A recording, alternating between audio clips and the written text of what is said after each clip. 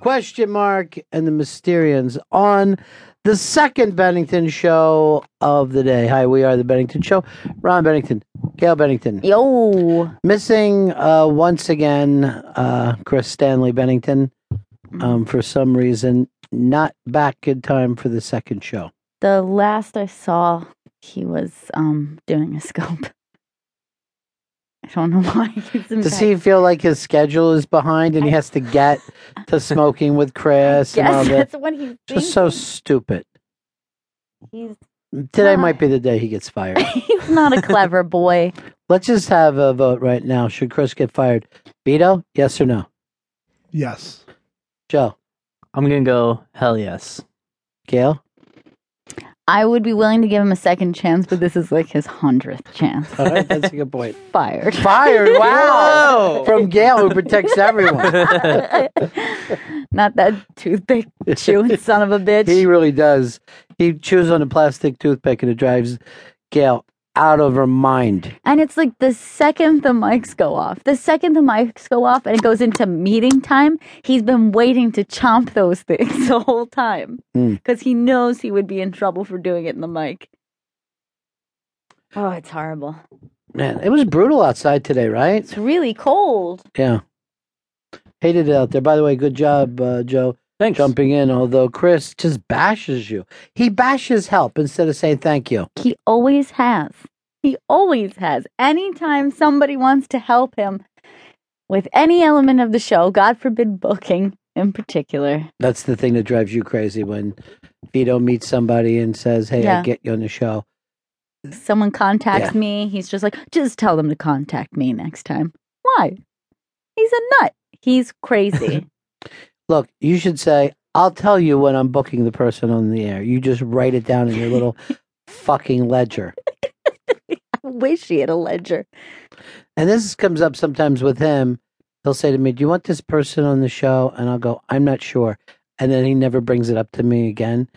And then months later, I'll see the person and go like, there's a reason I've sent Chris 6 emails.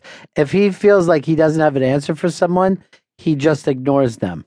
Oh, God. I don't want to turn this into a Chris bitch back thing, but he sucks, and I'm glad he's fired.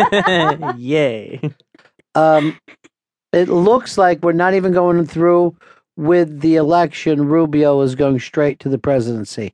Obama said, I watched him yell at Donald Trump last night, and I'm willing to give him the prize. I'm going to give him the strap. I mean, he really gave him the business. Put the boots to him. And Trump is still hurting for it today. But he's a fighter. He won't give up, Trump. No, it's over for Trump. Trump's got nothing left. Maybe who are we going to put in charge of bookings now? Is it Vito or you, Gail? I feel like the two of us working in tandem would work. You always want to work in tandem. I do, because I'm a big believer in a team. Something that Chris Stanley was not. And that's something with his booking skills. Can I just point this out? There is no two in team. True. But there is the tea. Oh, I love tea. I'd love to have a hot tea. And what we should do is when we get together, let's have teas and go like this. This is in team. Or we can just say team. It's kind of meat spelled backwards. So enjoy some meat. Tea and meat? That's how meetings will go from now on. Let's do this. Let's have a meetup, and it'll just be with meat. The only thing is no one touches the meats, please. Please stay away from my meats. Oh, you hate the meats.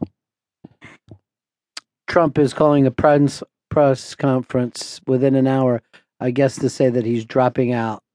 No. There's no way.